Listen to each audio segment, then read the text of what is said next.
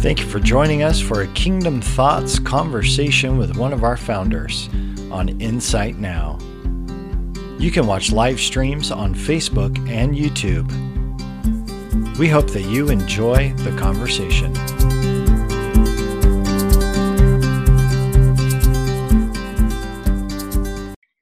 All right. Well, good morning, everyone. Welcome to another Kingdom Thoughts episode on Insight Now. It's funny, we call them Kingdom Thoughts, but it's really just Kingdom Conversations. If I was on here by myself, I'd be rambling, but I don't have that privilege to just ramble by myself today. I'm here with Nathaniel White. Nathaniel, it's so good to see you. Good morning. It's so good to see you. Good to be here. Yeah. Like I say every week, I love these conversations, and I know that you guys have had an interesting week. Tell us what's happening in Minnesota and elsewhere. Right. Well, you may notice my wife is not here with me. Amy is conspicuously absent this morning. Conspicuously absent. But my mother-in-law has a tradition of taking all the grandkids to Disney World sometime after they turn 7, while they're 7. And it is our youngest's turn. And anyway, Amy ended up accompanying to help out with that, and that's where she is this week. She is in warm, sunny Disney World in Orlando, Florida, and so she left early Tuesday morning, and it's been me and the other 4 kids hanging out. Cool. That's great. I love it. And when you look at this tradition for all the kids, what's the payoff? What's been like the big benefit from having that kind of tradition in your family? Every family has the different dynamics, and I think, Amy's mom tends to be she loves giving gifts. Christmas is always huge every year. Like, she's the big moments. Like, my mom is almost like the second mom, grandma. Okay. She's here all right. She's here. She comes and hangs out and babysits the kids every Tuesday. She has for 13 years. Wow. And so there's like the steady input versus the exclamation point input. But I don't think you can underestimate just how much or overstate how much impact has come from those memories made. And especially now, like, we're on our youngest, all the rest of them have gone. And he's the one who's been able to watch all of his older siblings take their trips. Mm-hmm.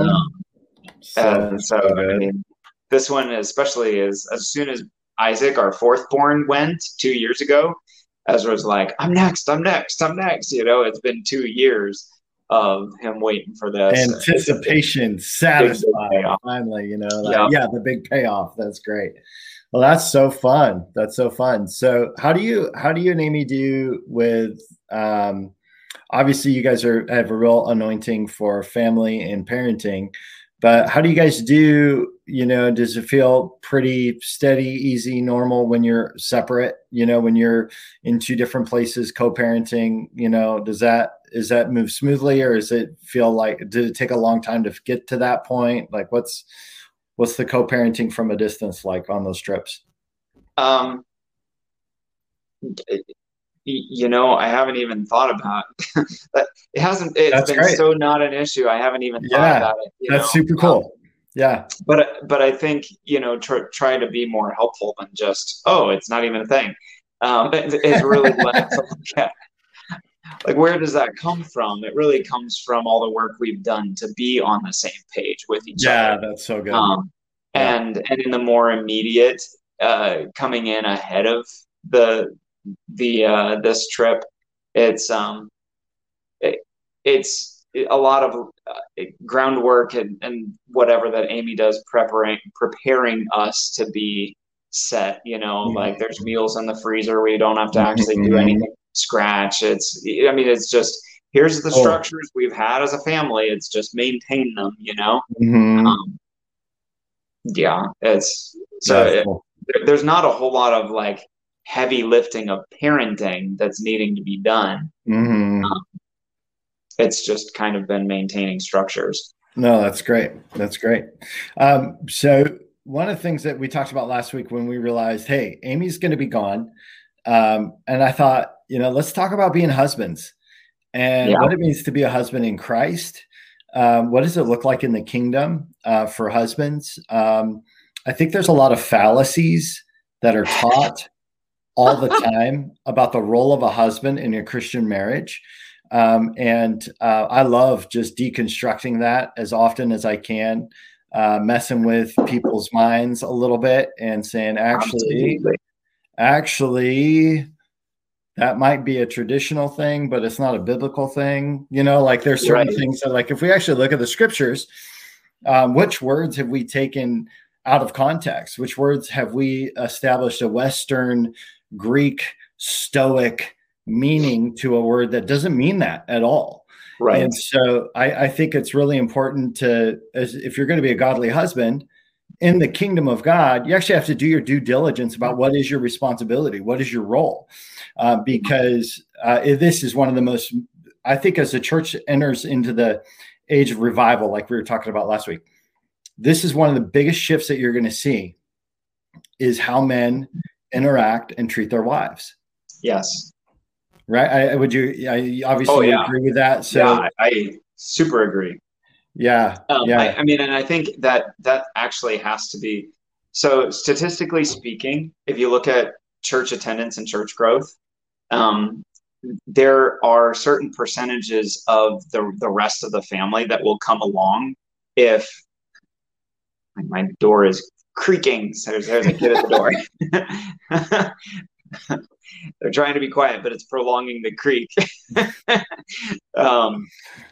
But there are certain percentages of church attendance. So like if the kids are the ones who are caught, and the kids start coming to church, then there's a certain percentage of likelihood that the mom and the dad are going to come too. If the wife is the one who comes, there's a higher percentage of whether the kids are also going to come, or whether the dad comes. But if the dad comes, if the dad starts coming to church, then it is almost, it's a high 90%, if I remember right. It's in the high 90%, like 98% of the rest of the time, the rest of the family will start coming to church. Right.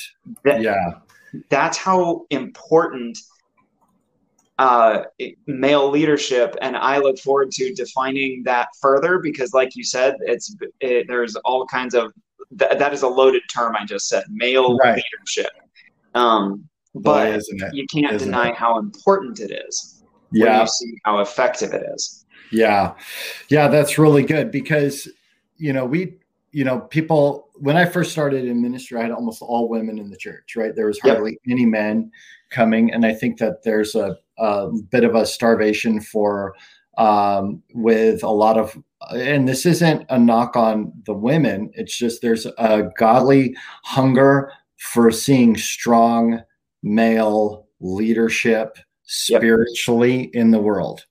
Right? It's just like either you've got these demagogue teachers who put themselves up on a pedestal, or are pedestaled. They might be humble, but they've been pedestaled. Right. And so to have someone locally that's able to interact, cares, is willing to listen, all of that kind of stuff, you suddenly see like, oh wow, all these things are not happening at home. Right. Right. Yeah. Like as a pastor, you go, oh, and so I actually went through a process where I'm like, okay, I feel like there's unhealthy attachments happening in my church, where the women were starting to kind of attach to me a little bit to try and have some spiritual leadership. And I ended up saying, look, I had this hoedown with the Lord one time where I'm like, God, break off any attachment in me that would create any unhealthy relationship there, because I do not want that. And immediately we started seeing men come into the church. Come on. We started seeing husbands come. We started seeing men come. We saw a strong man. We've got the thriving men's ministry on Pure Desire dealing with pornography addiction. Yes. We've got a strong men's group led by, Jim Kubiak. And, we've got just really solid men activities to the point where the women are like, there's all this men stuff happening. What happens? What's going on for the women? Like it's That's pretty great. It's pretty wild. It's pretty wild. I want to get to some of these comments here because we have Benjamin is on with us. Okay. He emojied us to death to open up. Like, okay, we're just going to go through them. Come on, let's give it the clap. Let's give it another clap. Amen. Prayers, heart, clap, pray. Amen. Preach that. And he said, he's talking about the men, most of them. And he mentions Malachi 4:6. And so what I want to do is that's a good launching point. Yep. I just want to read that because I think Ben is flowing in the spirit this morning. And it says, and he will turn the hearts of the fathers to the children, the hearts of the children to their fathers, lest I come and strike the earth with a curse. Yeah. And then Ben says, when the dad becomes the temple of God, the family will follow. Interesting comment. I think that's worth playing into a little bit. But let's run from Malachi 4 and let's talk about what does this look like in the kingdom to be a good husband? Yeah. So go for it. All right. I can go on this all day. Let's do it. I know. I'm jumping at the bit on this. Let's do it. So what does it look like to be a good husband? I'm just going to go. It's the, I'm like, man, that I'm going to put that verse on hold for a second because that's more about fatherhood. And you're asking about being a husband. Yeah. So let me start there and go back to that. What's that? I did want to say that, you can't really separate husband and father very well, in the kingdom. They're very intertwined. They are very intertwined. So there is a lot of overlap, but our focus is on the husband side more than the father side. And one of the realities is that, the model that we give to our children about how we treat our wives and the way that we honor them and serve them and the way that we do that actually is representing the father. So I think it's really important to not lose that in the mix. Totally. So in that heart, in that vein, I will go ahead and start with this is actually a work of God that God promises. Mm-hmm. That he will turn the hearts of fathers to their sons and the hearts of sons to their fathers. And what happens then is it actually brings a fulfilling of the commandment to honor your father and mother. Mm-hmm. And because the word honor in Greek is in Hebrew is the word kavod, which is usually like charismatics are like, it's the weighty glory of God, but the sense and nuance of the word is basically just somebody's important to you. They carry weight in your life. Yeah. And so what happens when your kids carry weight with you and you carry weight with them is there's this mutual exchange of actual life. It ties in with what Jesus said of like, abide in me and I abide in you. And there's this actual connection where apart from the connection, there's no life flow, but with the connection, there's a flow of life. Yeah. And so when that happens through generations, you can tap into God's kingdom version of what you actually see in the book of Genesis, where did you know that Egypt actually was a man's name in the book of Genesis? And Israel was a man's name. And a lot of these nations that we see, the Amalekites and the Girgashites and the Hittites and the Hivites and all of those ites, they were all named after a man. Yep. When Rebecca was pregnant with Jacob and Esau, and she's like, God, why is all this tumult going on in my womb? He told her, you have two nations living inside of you. And what I want to see is I actually want to see fathers return to that concept of raising nations. That when we look at our kids, we actually have that level of dignity, that I'm actually raising a nation. And the way that manifests is I had this conversation with our kids the other day in our evening devotion time at bedtime. I said, I'm not just talking like we're just having some attention issues. And so I said, hang on, guys, you need to know what you're listening for. because you're not just listening. Like I'm not just talking at you to try to control you. I want you to listen so that you're ready to teach all of this to your kids, and to teach it so effectively that they'll teach it to their kids. For like I said, don't you, this isn't you listening for applying this to your life. This is you looking to apply it to 10 generations from now. And that's heavy. That's heavy for kids to grasp. You know, I mean, that's a big concept that's heavy for adults to grasp. Right. Like, yeah. Well, and you know, what I think is a primary thing that I feel like the Lord is teaching in the body of Christ right now is this abandonment to the Lord, this absolute complete surrender where we are no longer doing things for the sake of doing things, but we've got God's perspective on what we do. And and his blessings flow through 10 generations, right? Like his blessing, like, so if we're listening to what the Lord is doing, we're actually establishing generational inheritance, generational legacy, because we've abandoned ourselves to God. And that's the whole heart of it, is like, okay, why, you know, there's the worldly sense, like, okay, I'm building this thing, I'm building a name for myself. Yeah. Like Ephesians 3 talks about, like, I pray to the Father from whom every family in heaven and on earth derives its name. There is something godly in this of restoring a family name. Proverbs says a good name is to be chosen rather than great riches. There's nothing wrong with our kids inheriting a good name. That's actually a godly principle. Yeah. And so it really is thinking through, okay, if my heart is turned to my kids, then what inheritance do I want to leave them? What is the legacy that I want to pass on to them? And raising them up with that same value, that they're going to be fathers and mothers someday, and their hearts are even now already turning towards their kids that aren't even born yet. So good. Yeah. And so, like, that's that work. But all of this is actually the true heart of God as a father, which is the redemption. This is how it's redeeming manhood, because manhood has had this example and that example, and there's toxic masculinity, and there's the patriarchy, and there's this and there's that, and there's all these things. It's like, okay, let's just go back to the source. Where did manhood come from? Because we were created in the image of God. What is that interaction? What's the pattern? What is the blueprint for manhood? It's God, right? Yes. God as our Father. He is our example. He's our source. So all of this is going back to him, who took a lump of dirt and he turned it into a living being. Like, he promoted it, he exalted it, he raised it up, and he took sinners and he made them saints. This is the nature of God that I preach all the time, that he is the true example of nobility in that, like, good book, by the way. Good book, by the way. I'm good friends with the author. Me too.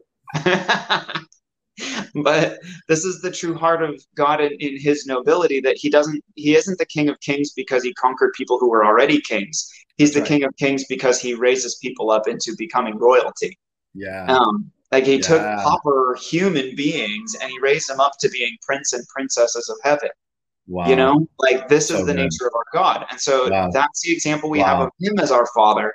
That then becomes our heart as fathers, where we look at our kids and we see it as our divine assignment to literally raise them into destiny. Yep. So good. Ben says, you know, Ben mentions, if your eye is single, your whole body will be flooded with light. Absolutely. And of course, we got more emojis, you know, praise the Lord.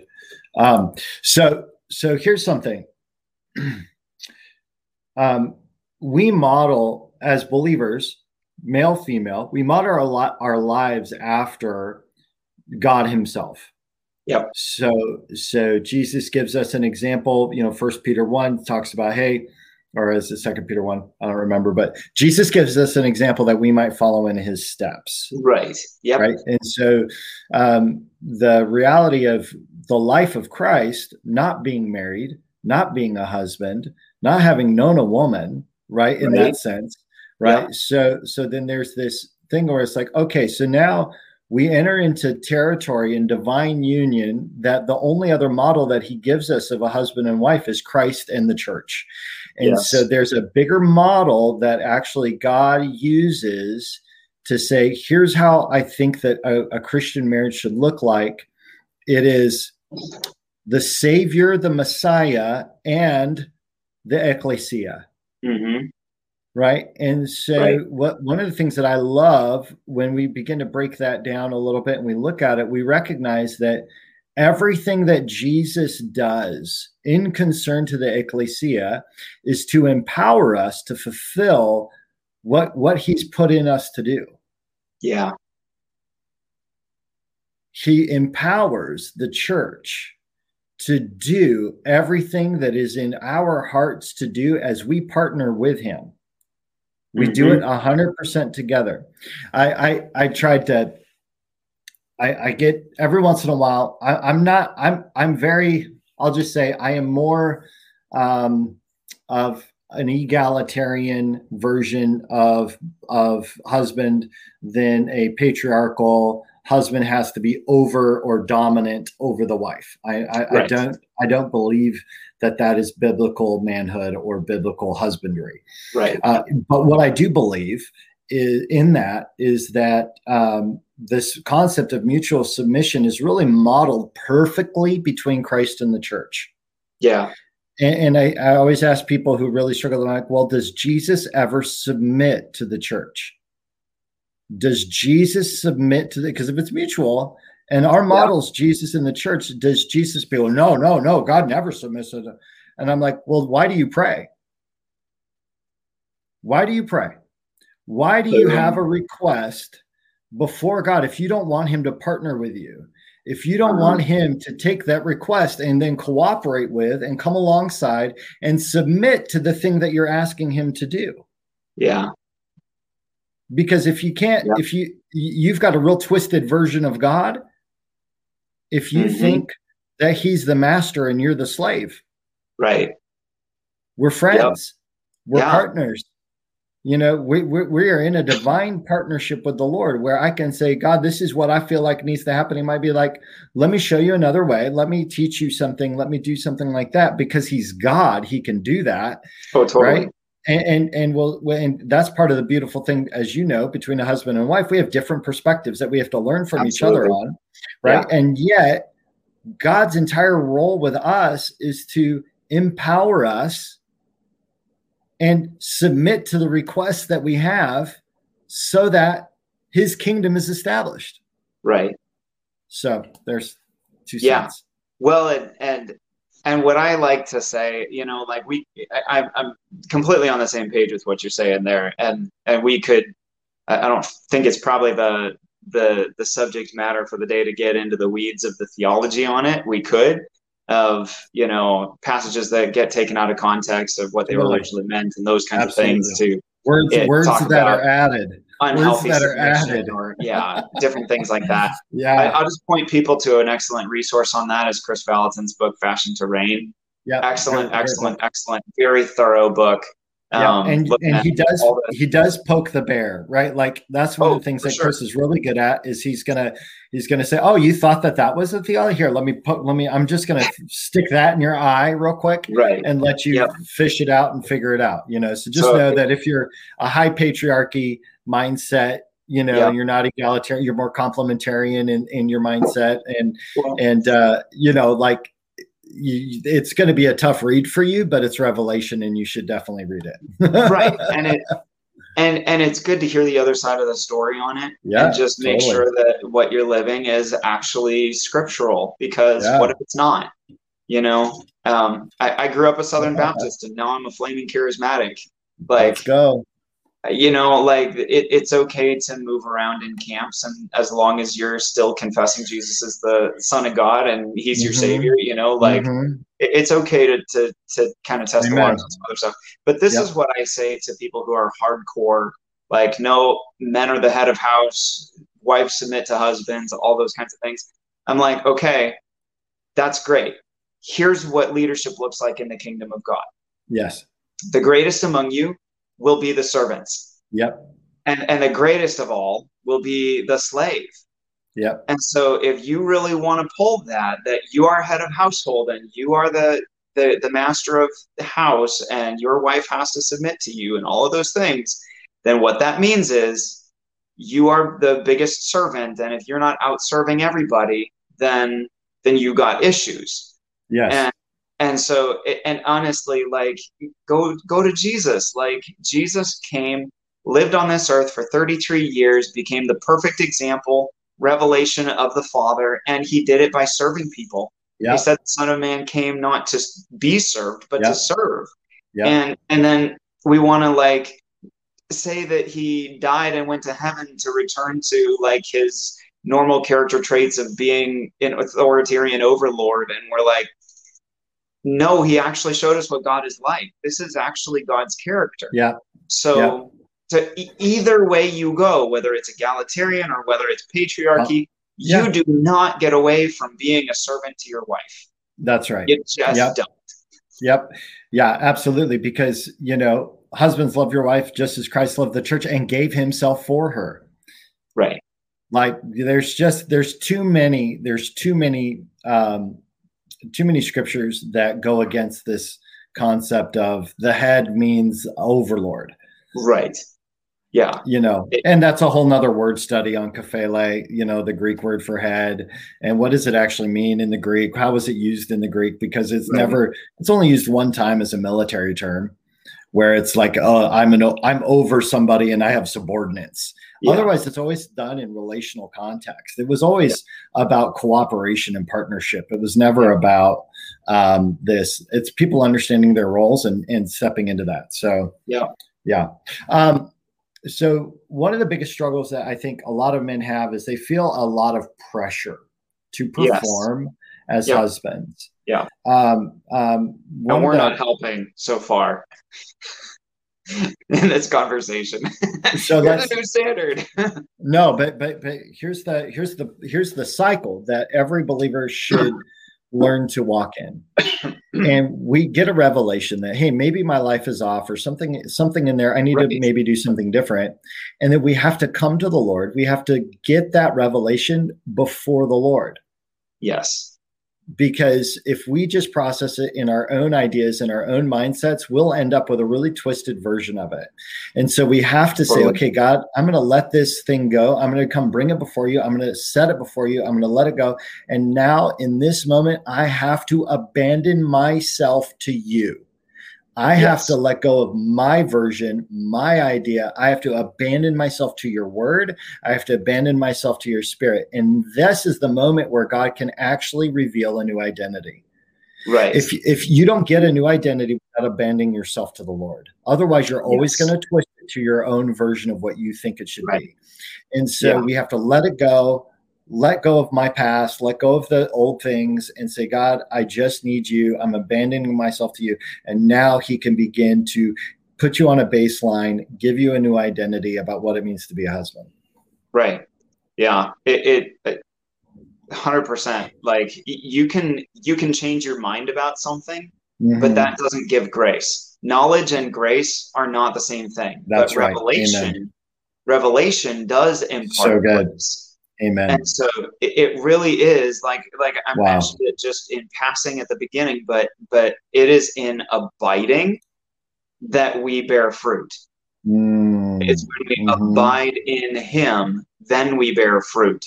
Or this is a different piece of another life message on identity, but it's as we see him, 2 Corinthians 3:18, as we see him, that we're transformed into his image. That's right. From glory to glory. Amen. And so I love the way that you described that process. Like, okay, so somebody's listening to us in this, and man or woman, this is still the process. If you're hearing this, if you're listening to this and you're like, you're thinking to yourself, man, I need my husband to listen to this. Like, well, you can listen to this also. Sorry, Chris. That's solid. That's so true. Yeah. But it's going before the Lord and saying, okay, God, what do you say about this? You know, what revelation do you want to give me personally? Like, I'm saying yes to whatever journey the Lord has for me. And it's as he shows it to you about himself. You know, this is, I'm trying to, I'm not making any promises on when it's coming out, but I know I need to write a book about manhood and fatherhood, and I'm working on it. No. Yes. You? Yeah, I know, right? Shocking, I know, right? But the very first piece of it is that we can't do manhood That's right. as orphans. Yes. We Yeah. have to Wow. father That's such a from good a word. source. Yes. And You, husband from you a source. Yeah. and husband from a source. That's right. Yeah. Because the defining characteristic of an orphan is lack. Yes. And there's not enough. Wow. It's and out of that lack, I mean, it's legit. Like if you're Yeah. an orphan, you lack the grace to do what you know you're supposed Yeah. to do. Yeah. And that's Yeah. what leads to those frustrations of like I want to do my best, do the best for my wife, I want to do the best for my kids, but I'm struggling and I'm trying and I fail and I fail and I fail, and then that's where the walls start going up and we Yeah. start protecting ourselves because nobody Yeah. can put up with that for forever, you No, know. not at And all. so it comes from the surrender and the connection Mm-hmm. to a father, and actually being So good. adopted and born of God. Yeah. We get that connection to our daddy. We become Yeah. sons of God, and out of sonship, we can be Yes. fathers and husbands. It is common. It is common for us to take our identity from our insecurity and Right. and believe that how we handle our insecurity is, and we slap God's name on it, and and say, well, this is the godly way to handle my insecurities. Yep. And this is where you see men puffed up with pride, or you see men trying to be more than what God has called them to be in a marriage. Yeah. I do think that there is a bit of a crisis in an abdication of responsibility Yes. for men. And so let's talk about that, because I think we could talk about the unhealthy version of men who take more responsibility than they should. And that's an easy grab, right? That's low hanging fruit. Mm-hmm. Because in the kingdom, we know that if I'm going to be like Jesus, I have to humble myself. I have to serve. I have to choose the best for my bride over myself, which is exactly what Jesus did. This is why he shed tears, or why he sweat blood. Yes. I'll get to it. Sweat blood. Easy for you to say. Because he had to lay down his life. He had to lay down his life for the bride. And so it was not an easy process, right? And we're not saying that this is just cake and rainbows and unicorns. It's not. Or that you arrive in a day. No, not at all. Like this is lifelong committed process. Yeah. So let's look at the opposite of that, which would be the abdication of responsibility. And then what does, where do we see that show up in the body? I think you were talking about like even just going to church being a thing, an abdication of responsibility from some husbands. Right. But what are some of those abdications that you think are kind of harming the body and families right now? Okay. So hang with me for just a second, because I'm going to trace a brief timeline. But basically, you go back about 100 years in at least American history, and you see what you could honestly interpret as almost a systematic attempt to remove dads from the home. Yes. Like starting with World War I, you got a bunch of father-age men serving overseas. Then you've got the Great Depression, where at peak there was like 3 years that the unemployment rate was greater than 25%. Yeah. And on top of that, a lot of kids are getting shipped around to wherever somebody can keep them alive, or dads are going across country to work on Hoover Dam, or whatever Army Corps of Engineers job, just wherever there's work, they're leaving. I have my own grandma. She was 5 and started running her house because that's what was needed, taking care of her 2 older brothers. And then, I mean, literally right after that, there's World War II, where literally half the father-aged men were gone. Not long after that, there's Korea. Not long after that, there's Vietnam. And now you're getting to other revolutions that now you got the generation of latchkey kids who, like, I grew up enough in that I remember the trauma that was for a lot of kids.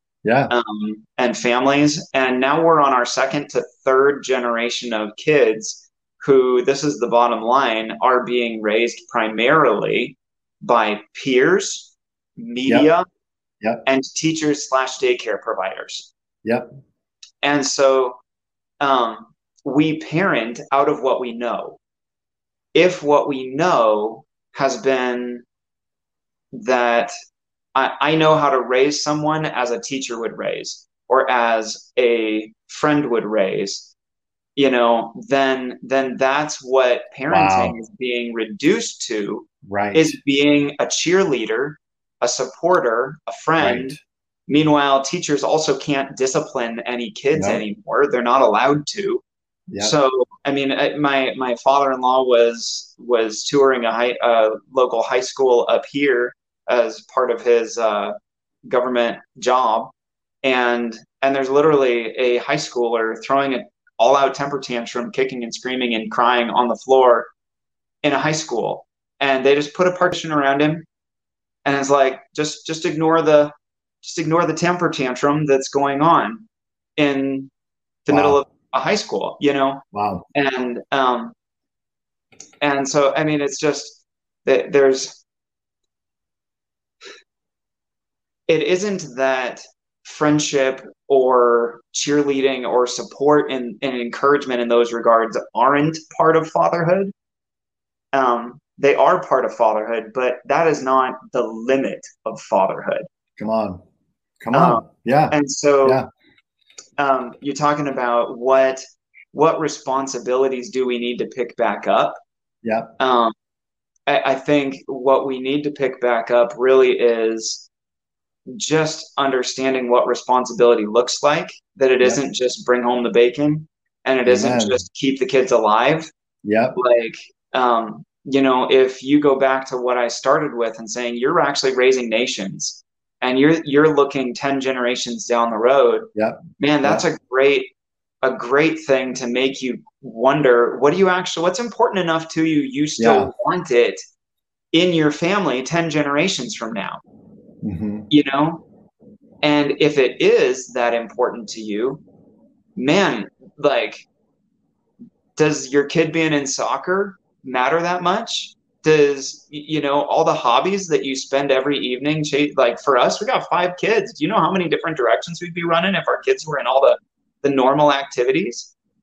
And nothing against that. That still works for some families. Like, I know you guys have Quinn in gymnastics and some other stuff.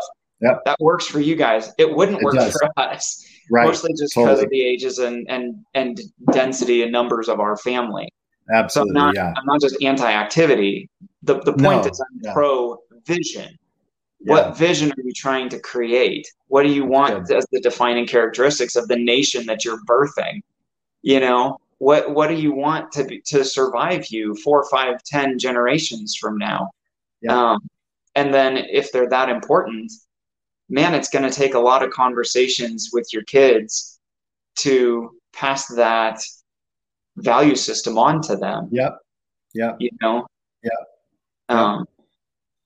So let's apply some of that to husbands with your wives, because I think that we could talk about serving, we could talk about, laying our life down, but there is a unique role that a husband plays in a marriage, where there are some things that we can just put the fingers in our ears and go la la la, and not address or not deal with or not talk about, and not take up the mantle of husband in the home. So what are some of those things that you think are important for husbands to be doing in the home, especially in regards to their marriage?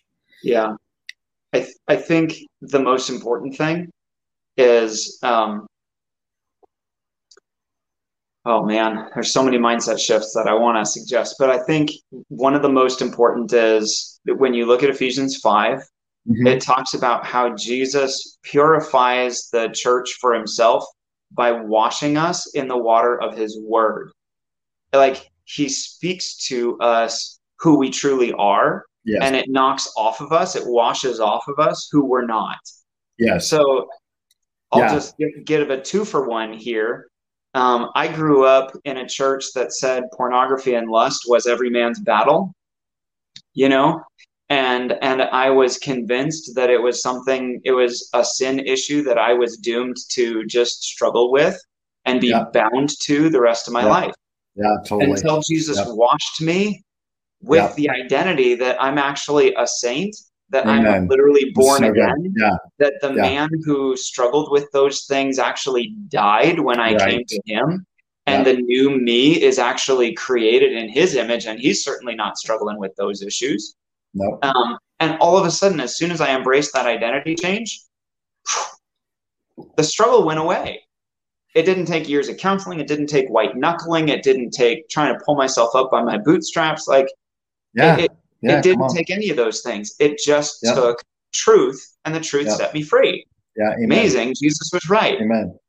Well, and so the beautiful thing, and one of my biggest beefs with that passage is men who think that they are the sanctifying force in their wife's life.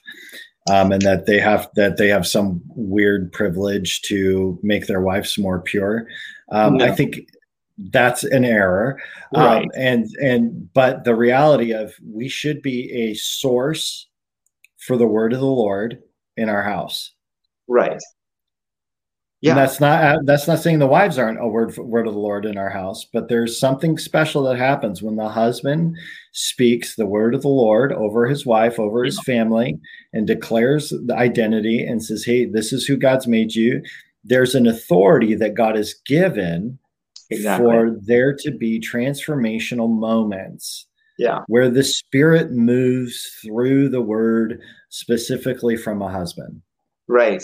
And that's what I mean. It's the prophesying. And it's even sometimes it's in what you don't say. Like, how many of us have been around guys and they talk about how beautiful some other woman is, whether it's somebody on TV, some celebrity, somebody they see on the street, whatever it is, like, and they're always praising how beautiful somebody else is, like, well, what is that communicating to your wife? Conversely, what do we say to our wives? How can we build up our wives' self-confidence when we know that a lot of women struggle with self-image issues? And obviously, I'm a proponent of that getting resolved in Jesus, but we don't need to poke at it. We can be, Proverbs 5, the whole chapter is like, delight yourself in the breasts of your wife. Just actually obey scripture on it and drink of your stream, not all these other ones, and make sure that your wife actually knows that that's how you're guarding yourself and keeping yourself for her. Totally. So one of the things I think those are ways we can wash our wives as well. So one of the things prophesying over them and the word of the Lord. One of the things that in working with men who struggle with those types of things, when we talk about, it's like, listen, you don't have there's no plan B for your sexuality. Right. There's no plan B. There's no other source that God wants you to pull from in that arena. Right. Period. There's one. Yeah. There's one. And I think a lot of men carry a ton of shame around that specific issue. So we just release shame off of anybody who's struggling with that. And that, you have to grab on to this revelation that God has given you a source.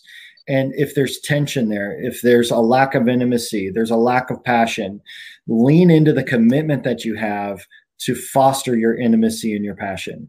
Lean into the covenant that you have to foster those other elements.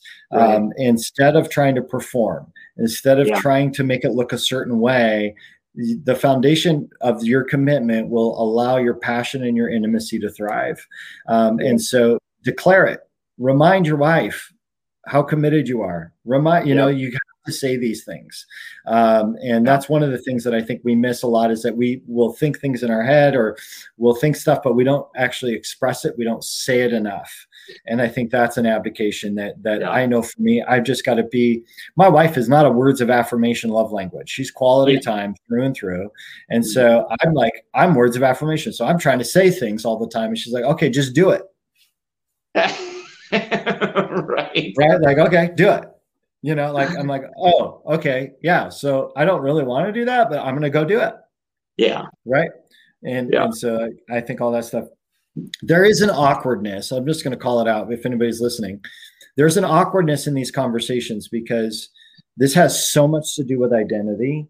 Yes. And how we were raised. It has so much to do with what we believe around our relationship with the Lord, because there's so many aspects here. So we're not giving a corrective word in the sense of like, if you're doing it this way, it's bad. If you're doing this way, I'm just saying, here's how I do it. I think Nathaniel's saying, this is how I do it. And right. These are the revelations that I've received in order to make myself a good husband. And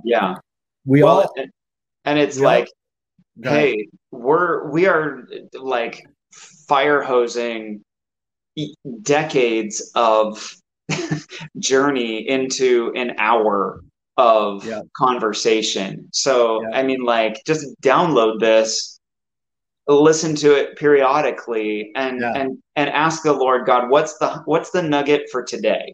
Yeah. You know, like God's got a whole book of scripture, and he doesn't try to shove it all into us all in a moment. Like we go back and we're like, okay, what's my daily bread? And so go to the Lord again. It's not like, I'm glad if we're feeding your brain, but it's going to take you grabbing something, bringing it before the Lord, and him actually giving grace on that issue. But that's what's going to actually enable you to do any of these things we're talking about. Absolutely. And let me just say that both Nathaniel and I understand that we only have a part of this revelation. Yes. Because what God is always bringing us higher. He's always taking us from glory to glory. As Ben said, if your eye is single, your whole body will be flooded with light. And I love that, because when we talk about our relationships and the way that we do relationship and how do we do marriage well, how do we interact with our wives in a manner that empowers them to be thriving in every part of their life, you know, oftentimes I don't get it right. I mess that thing up. Yeah. I jack it up, and I got to clean up my mess. Right. This is one responsibility that I encourage men who really feel like, man, God's really trying to improve my leadership in the home. Be the first to apologize. Yeah. Be the first to clean up the mess. Yeah. Be the first to humble yourself. Be the first to come before your wife and say, that word was too harsh. I spoke that in an unrighteous manner. Please forgive me.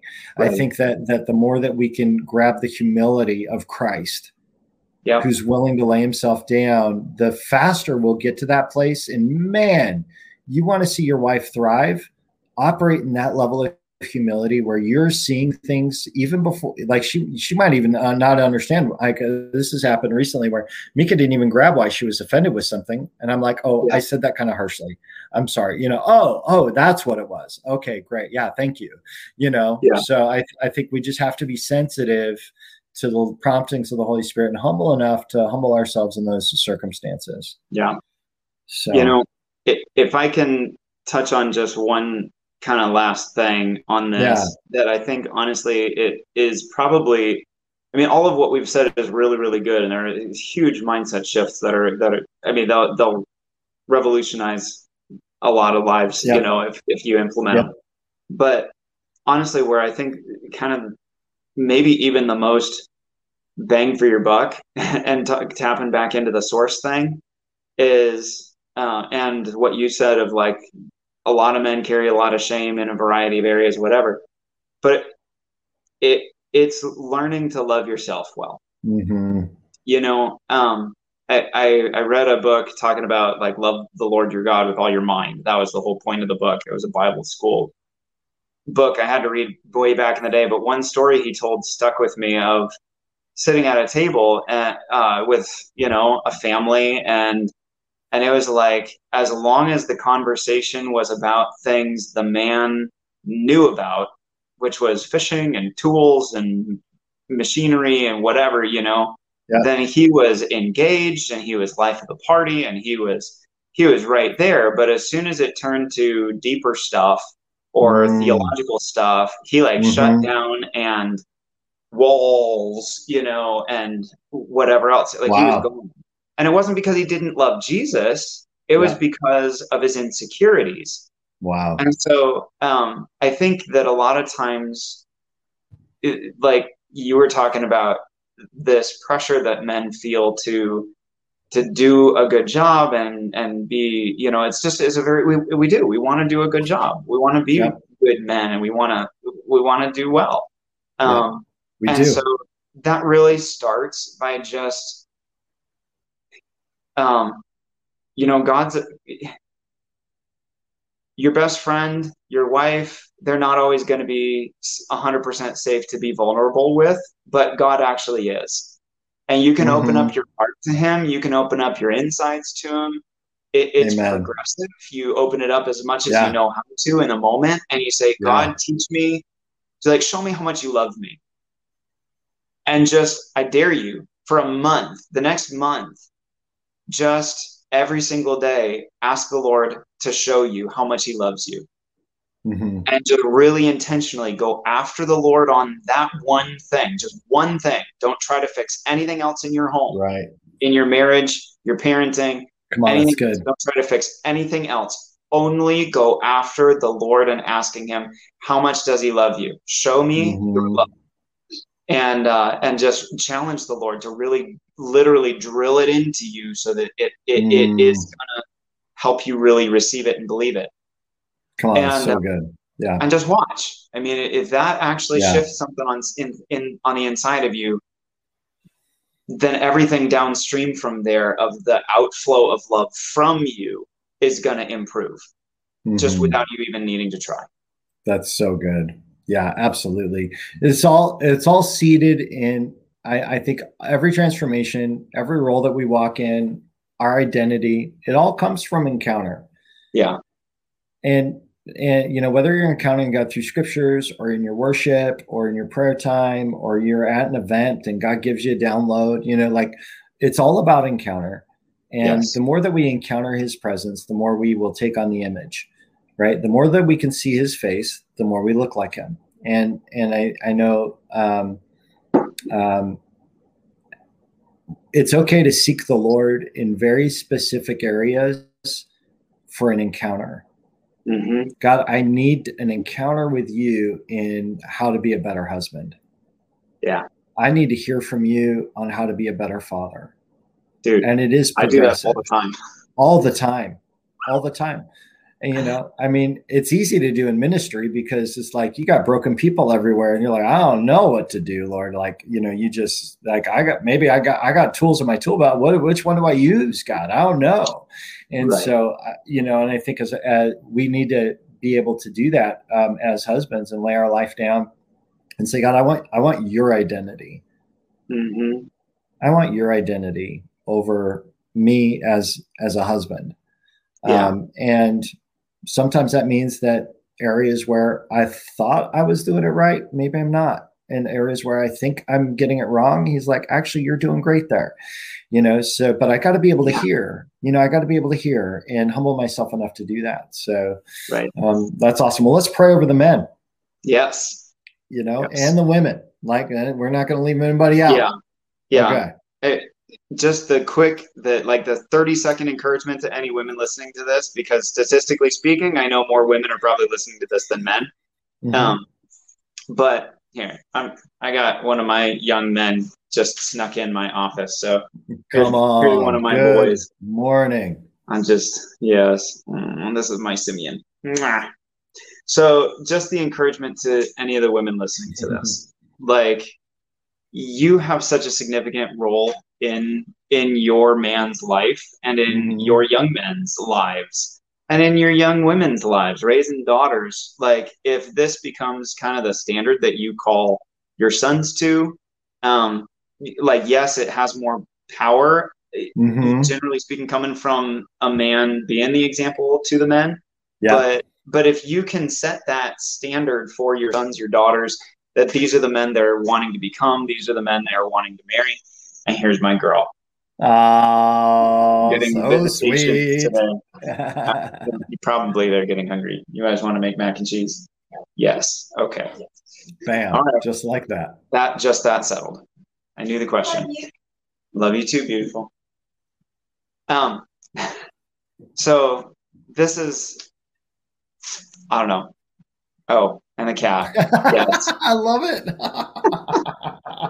Hi, Stella.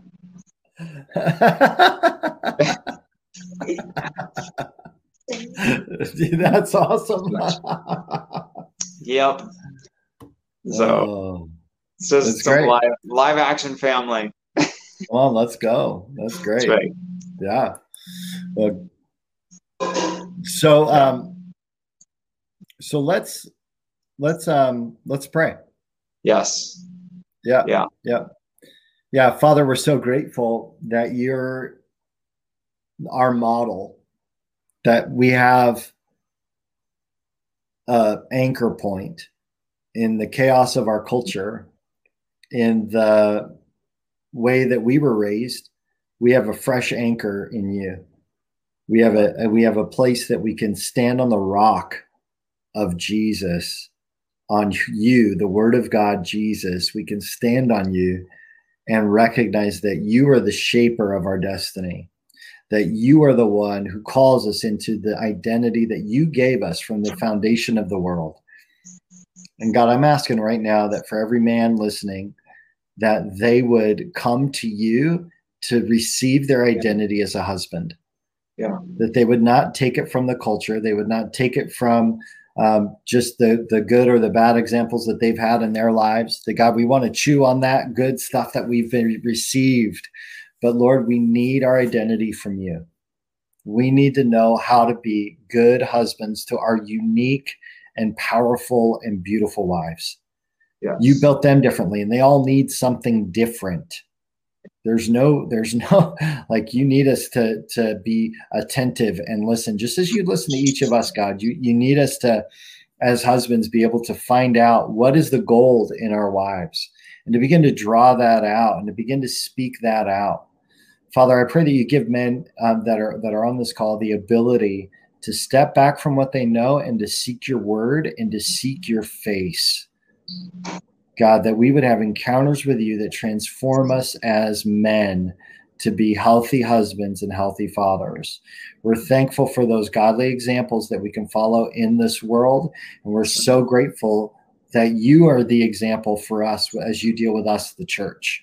As your bride, God, we thank you that we have this amazing opportunity to enter into a divine partnership where we can hear your voice clearly and begin to step into the fullness of who we are because of our partnership with you. So, Father, I also pray for the women. God, I pray for those unmet needs that they feel that they have in their families. God, I pray that they would run to you to receive, knowing that, God, that the real unmet need is that you're not present in that space. Yeah. And so, God, I'm praying that you would just make yourself real and present in those areas where there is loneliness or where there is heartache or where there is that sense of lack. God, that they would become fully identified as a son of God, that they would see who they are in you, and that they would come to their marriage with strength in their identity as a wife. Yeah. So, Father, I pray that you would just meet all of those needs today in Jesus' name. And God, we thank you that this is a work you have promised. Mm-hmm. That going right to the passage we started from, that in the last days, you said you are going to pour your spirit out.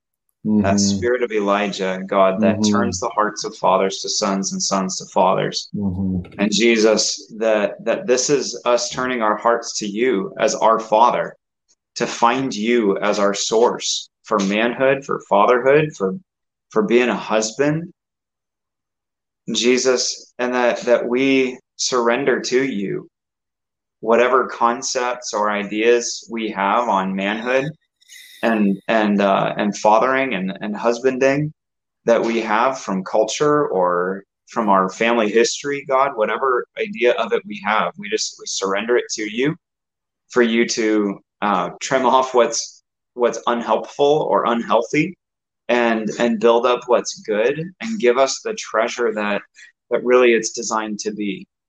God, because you created this and said it was good. This is some aspect of our life that we get to be like you. And God, if this is who you choose to be, if this is who you are, God, it's got to be good. Yeah. Got to be something that is so life-giving and joy-filled. God, that it isn't, well, I got to put up with my kids, or I got my wife is just unbearable, or annoyances, or with the things that we put up with, God, but there is life in this. So God, would you I just breathe hope into each man and woman listening to this, into each man and woman listening to this, that that this is good. Yes. There is good that is worth pursuing. Yeah.